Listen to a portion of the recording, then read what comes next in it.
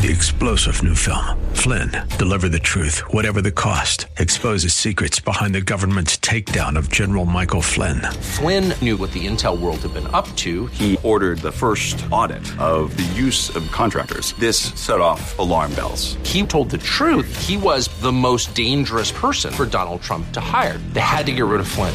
Flynn, deliver the truth, whatever the cost. Available now. Watch it today. Go to salemnow.com. salemnow.com. Judging the judgmental. That is the subject of our time today here on Truth for Today with Pastor Phil Howard as we continue our survey of Romans. Join us.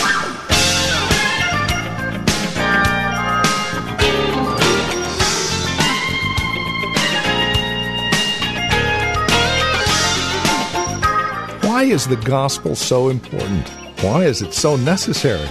These are questions we're answering as we continue our survey of Romans, and today we have a final look at our message called God is Going to Judge the Judgmental.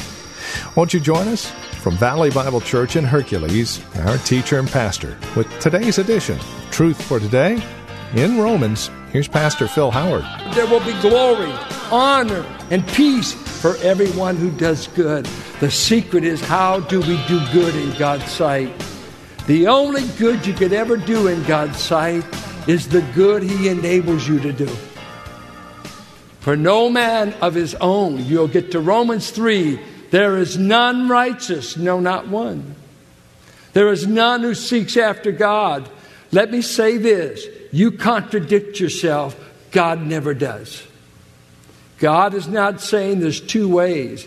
So I understand this to be saying two kinds of lives come before God. One who has eternal life, and they've sought God's glory, they've sought God's honor, and this is a life God can approve. And the other is self-seeking, stubborn, Christ-rejecting, and they are candidates for the wrath of God. Let me tell you, poor sinners, we all got a righteousness we couldn't earn, and we were given a gift we couldn't earn. And all the changes He's made in me since hasn't earned my salvation. It's proof I've been saved. Now, this is what's scary to me today. We've got a brand of Christianity that He doesn't change you. It's a brand that I was talking with a believer here recently living in outright sin, but I hope to make it to church. And in my mind, I'm thinking, why in the world would you even want to come? If you know to do good and you don't want to do it, I can't understand any church connection. We used to serve good coffee. Yeah, that'd warm you up. Why? For a sinner to hang out in church and not want to know God is like a thief hanging out at a police station. It doesn't make sense.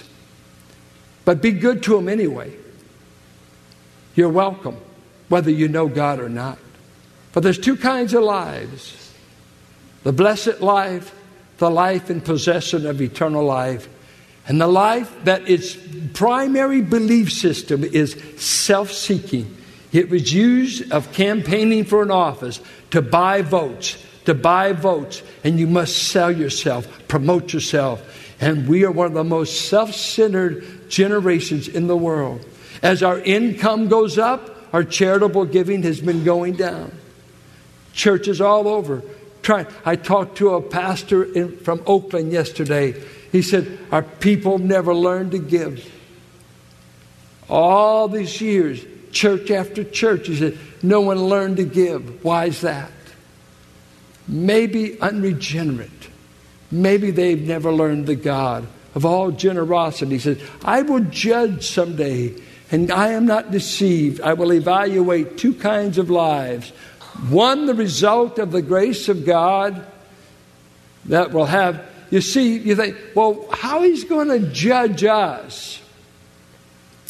I've got good news for you. If you're a Christian, He's already judged you. That's exactly what He did at the cross. He judged Christ to give me eternal life that results in a changed life. For those who have rejected Christ, judgment is future. But see, the believer, we've not escaped judgment. It just already has happened to us. We were judged at the cross. Did you know that? God did everything He wanted to do about your sin at the cross. At the cross. I used to think I was saved for a week, or I was saved just until I did the next sin. Then I had to start over, maybe wait for a yearly revival to come around to get right. I did not know that I didn't have to get born again 15 times. I was born again, and God just said, I don't send you to hell, I just spank you. And when I get through spanking you, you want to act like a son. You don't get away with sin, but I don't have to hang you over hell. Come into the bedroom. That's what my dad did. Let's go in the bedroom. And it wasn't for a hug usually. Come here, we need to talk. I wish we would have just talked. No, we're going to do more than talk. Come here. Dad, leave me alone. The other boys do it. You're not the other boys. You're my boy. Daddy, I don't want to be your boy right now. You're going to be my boy. And why am I going to be your boy? Because I'm going to spank the daylights out of you for doing that. I was pre-Spock. Well, you're going to be judged, he says, according to what you practice. Then he says something that is another difficult section. That's why Ted didn't cover this section. All who sin apart from the law will also perish apart from the law. And all who sin under the law will be judged by the law. For it is not those who hear the law who are righteous in God's sight, but it is those who obey the law who will be declared righteous. Now that sounds so good, doesn't it? And who's he talking to here? He's talking to the Jew. God never gave the law to the Gentiles. We had no law. He's talking to them, and guess what their boast was? We've got the law. We've got the law. And he said, you absolutely do. And guess what? I'm going to judge you by it. And I'm not going to judge you that I gave it to you. I'm going to judge you by whether you did it. I'm going to judge you by obeying, not by possessing. Pastor Rollins and one of the deacons, we were praying before the service. Ephesus had the right doctrinal beliefs, but she still walked away from God with a cold heart. And I've seen different men. I have been amazed at how many people who are basking in their knowledge who have a bankrupt testimony. They don't practice the love of God. They don't practice loving people. They just practice always being right, and they're dead wrong. Because truth was not meant to inflate your ego. It was meant to pour out of your heart towards people and towards God. And here he says, those who've been given the law will be judged by the law. And no one has ever passed the law. And he's going to say, by the way, you'll be justified if you keep it. But he's going to break the news in chapter 3. By the way, no one's ever kept it. Only one. God the Son, Messiah. His active obedience was he obeyed the law. His passive obedience, he died under the law on the cross. So I get credit when I put faith in Christ for having kept the law, because I'm in my substitute, and having died to the law. Both are put to my credit, just by faith. Just by faith. If you knew the impact of what I said, you'd at least sneeze and get a little happy. But that's all right. We'll get there. There'll be plenty of time to shout in this book. All who sin apart from the law will also perish from the law. The Gentile world, all who sin under the law will be judged by it. For it is not those who hear the law who are righteous in God's sight, but it is those who obey the law who will be declared righteous. Indeed, when Gentiles who do not have the law do by nature things required by the law, they are a law for themselves, even though they do not have the law. Some take this to be Gentile Christians who are obedient even though they don't have the law. I'm not convinced. Maybe it's just those Gentiles that said, we know murder is wrong and we don't want to murder. We never had the law of Moses, but we know murder is wrong. Stealing just innately. If you ever want to read about this, read C.S. Lewis, Mere Christianity, the first 4 chapters. He develops natural law in people. There's something naturally in a human being that if you're standing in a line and all of a sudden somebody comes and breaks into the line and you say, hey, that's not fair. Wait, what makes it not fair? Why did you say it's not fair? Let's say you don't believe there's any law. There's no right or wrong. Hey, buddy, you get the back of the line. Why did you say that? Because there's an innate, and he argues for 4 chapters polemically and brilliantly, that there's a natural law. We know it's just wrong for a man to kill another man to take his wife. You don't even need to have the law for that. Natural law, something working in the moral government of human beings. There are just some things right, some things wrong. Whether you have the revealed will of God or not, you just know. And God says, I'm going to judge the Jew by the law he's been given. I'm going to judge the Gentiles in a different way. Indeed, when Gentiles do not have the law, do by nature or instinctively things required by the law, they are a law for themselves, even though they do not have the law. Now watch this. Since they show that the requirements of the law are written on their hearts, their consciences also bearing witness, and their thoughts now accusing, now even defending them. So at the white throne judgment, we get the lost heathen that come before God and say, God says, I can't read to you the 10 commandments. You never had them. I can't use the 613 commands I gave Israel. Well, what are you going to judge me by? I'm going to judge you by all those laws you know you already broke within yourself. Your conscience bears witness that you're guilty. Did you steal this? Yeah. Did you know it was wrong? Yeah. Who said it was wrong? My conscience went off. My conscience, my heart, they're accusing me. I've always known I was wrong. I did this wrong. We're evil. We brought rice and food to the demons of the woods because we killed a man here and we want to appease the gods. Who told you there aren't any gods to appease? My soul, my conscience, there must be another being out there. I must get forgiveness. I must placate the gods. I must do something. When in Haiti, at night, you'd hear the voodoo drums going. And if you drove by the cemeteries in the daytime, we would see people putting all their offerings on grave sites and before little wooden gods and little stone gods. And I thought, who taught them to do that? Who told them they had to placate some god of stone, some god carved out of wood, and they had to go to their ancestors and pray the demons away? Oh, it's a terrible thing not to know God. You'll invent something worse. And so, he says, I will bring the Gentile world that have not known me, thrown me off, didn't want the law, didn't want the word of God. Oh, Israel, I gave the law to you. I gave my word. You were oracle preservers. And I will judge you by that law. That was beautiful, magnificent, that you broke over and over and over again. Even while Moses is getting it, they're worshiping a golden calf. Don't tell me they didn't break it. And you Gentiles, no law, but conscience, but heart. The secrets of your heart will, you killed the man, you buried him, nobody in the village knows, but I know. I know that you seduced that man's wife. I know what you did to that young girl. I know the incest.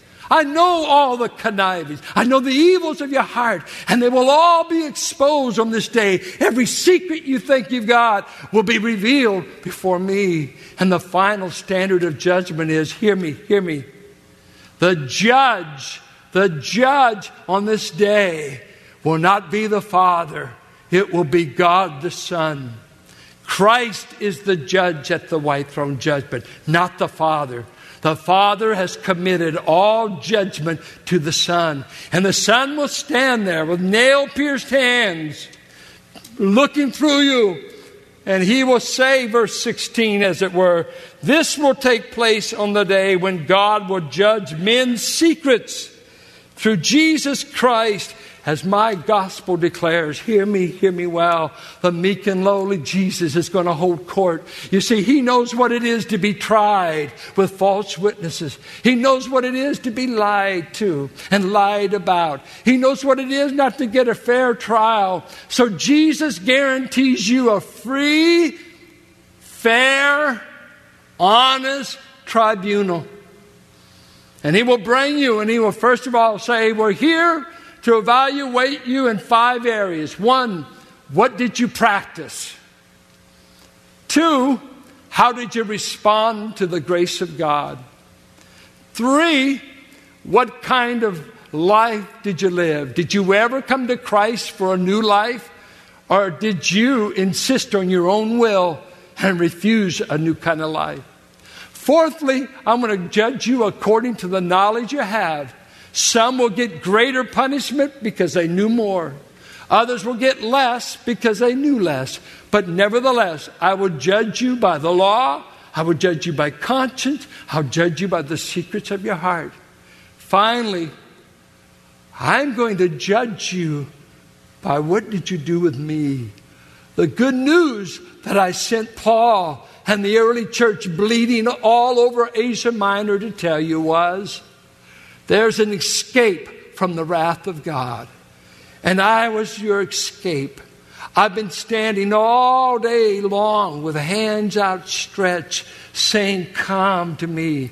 Come, flee the wrath to come. Flee. If you don't think it's his wrath, according to Revelation 6, when men cry for rocks and mountains to hide them, you know what they cry? Hide me from the wrath of the Lamb.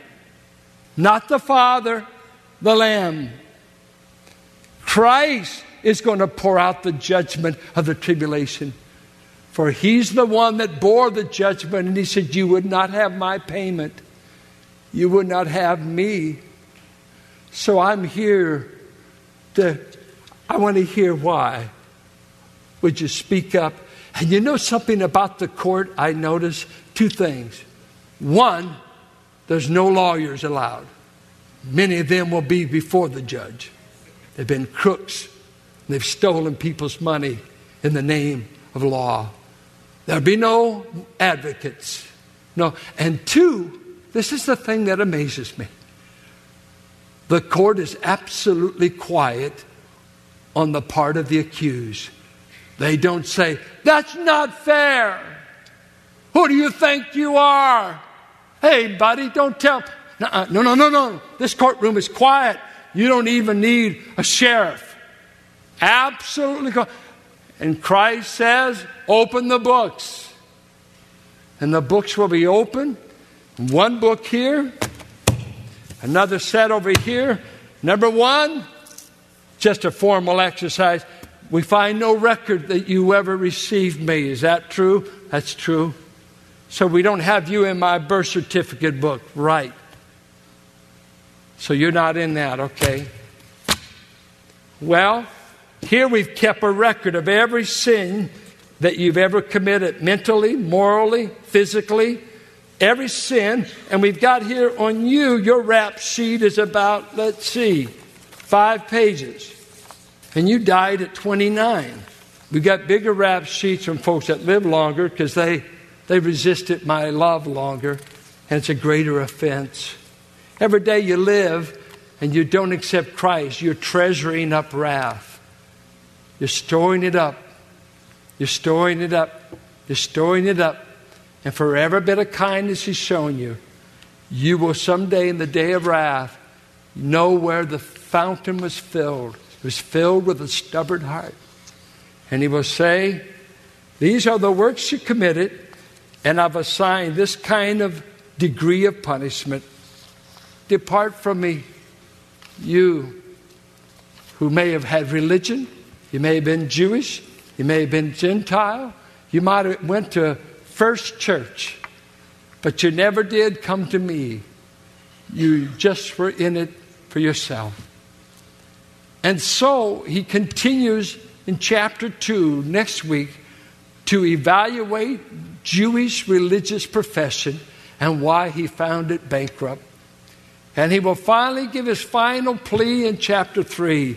Hear me, hear me. You're guilty. And the gospel addresses guilty people. The goal of the gospel is not to make you happy. It will, but that is not its goal. Its goal is to deliver you from the wrath of God. That's what it's about. It's no plaything. I wish I did not have the assignment. You know what I wish? That I wasn't at the white throne judgment, but you and I will be there, sitting with Christ as he judges men and angels. This is the truth. This is the gospel. So help me God, and heaven and earth will pass away. I may cease to be relevant. I may cease to be whatever. I may not be slick enough for a new generation, but I want to tell you, truth and only truth sets you free. The truth sets free. Not being slick. Truth will set you free. Our Father, I thank you that we've escaped the wrath of God. Every one of us who have fled to Jesus have found a refuge, a refuge, a refuge. And oh, Jesus, when I think back in those pre-conversion days, the misery of my heart, the awesome guilt I felt before a holy God, it was authentic. It was you arresting me, convicting me. And oh, Father, I've already asked you to forgive me, but I must say my greatest sin is when I spurned your kindness, when I could keep saying no to him who is Lord. I thank you for putting up with a snot-nosed kid that was a punk and a rebel. And I thank you for that you put up with so much out of all the people in here that you saved. How many years did you put up with us? How many years did you hear us say, no, no, no, no, not for me, not for me. I want to sin, I want to sin. And we couldn't offend you away. We couldn't get you to buzz off. You just kept bothering. You just kept coming back. Sermon after sermon, prayer meeting after people praying, and people saying we're praying for you. And why didn't you leave us alone? And yet that will be the final verdict of hell. I will leave you alone forever. And instead you said, I won't be satisfied till I save you. I will conquer your stubbornness, and I'll convince you of my kindness. And all I can say is, amazing grace, how sweet the sound that saved a wretch like me. Thank you, thank you, thank you. May we who are saved not sit on the gospel when so many in this area are living on the edge of eternity. Put the go ye in us. May they attend to learn how to share their faith. May sharing the gospel be a way of life in this church. Not just hearing music, not just concerts, not just another sermon, but some way may urgency grip our soul to tell our neighbors and our family that the house is on fire. They must flee. They must flee to Jesus, the great Savior of our soul. We pray these things in His name. Amen, amen. And once again, we've come to the end of our time together here today on Truth for Today with Pastor Phil Howard. As we lock things up for another day of broadcasting, we do so with a way to contact us here at Truth for Today. If you have a question, a prayer request, comment, we would love to pray for you. If you have a praise report about how the program is encouraging you in Christ, we'd love to hear that as well. A couple of ways to reach out to us. The easiest, of course, our phone number, 855-833-9864, or our website, truthfortodayradio.org. Now, you have another way to reach out to us, and that is, especially if you have a question or a praise report that you would like Pastor Phil to answer. Well, simply take your voice memo app on that smartphone of yours, record your question along with who you are and where you're calling from, and then email that bit of audio to us at tftquestions@valleybible.org. Again, the email address is tftquestions@valleybible.org. So email that to us. We'll run it by Pastor Phil, and should we use it on the radio, we'll even let you know when. And as always, you can again reach out to us at our website, truthfortodayradio.org, or by calling 855-833-9864. You can also write to us, 1511 M. Sycamore Avenue, Suite 278, Hercules, California. The zip code is 94547. As you partner with us financially, bear in mind that we are able to continue this radio ministry through you doing just that, joining other friends and family members of this ministry to ensure that this program continues its ministry in the Greater Bay Area. Please consider that as you reach out to us, and then join us next time for another broadcast of Truth for Today with Pastor Phil Howard.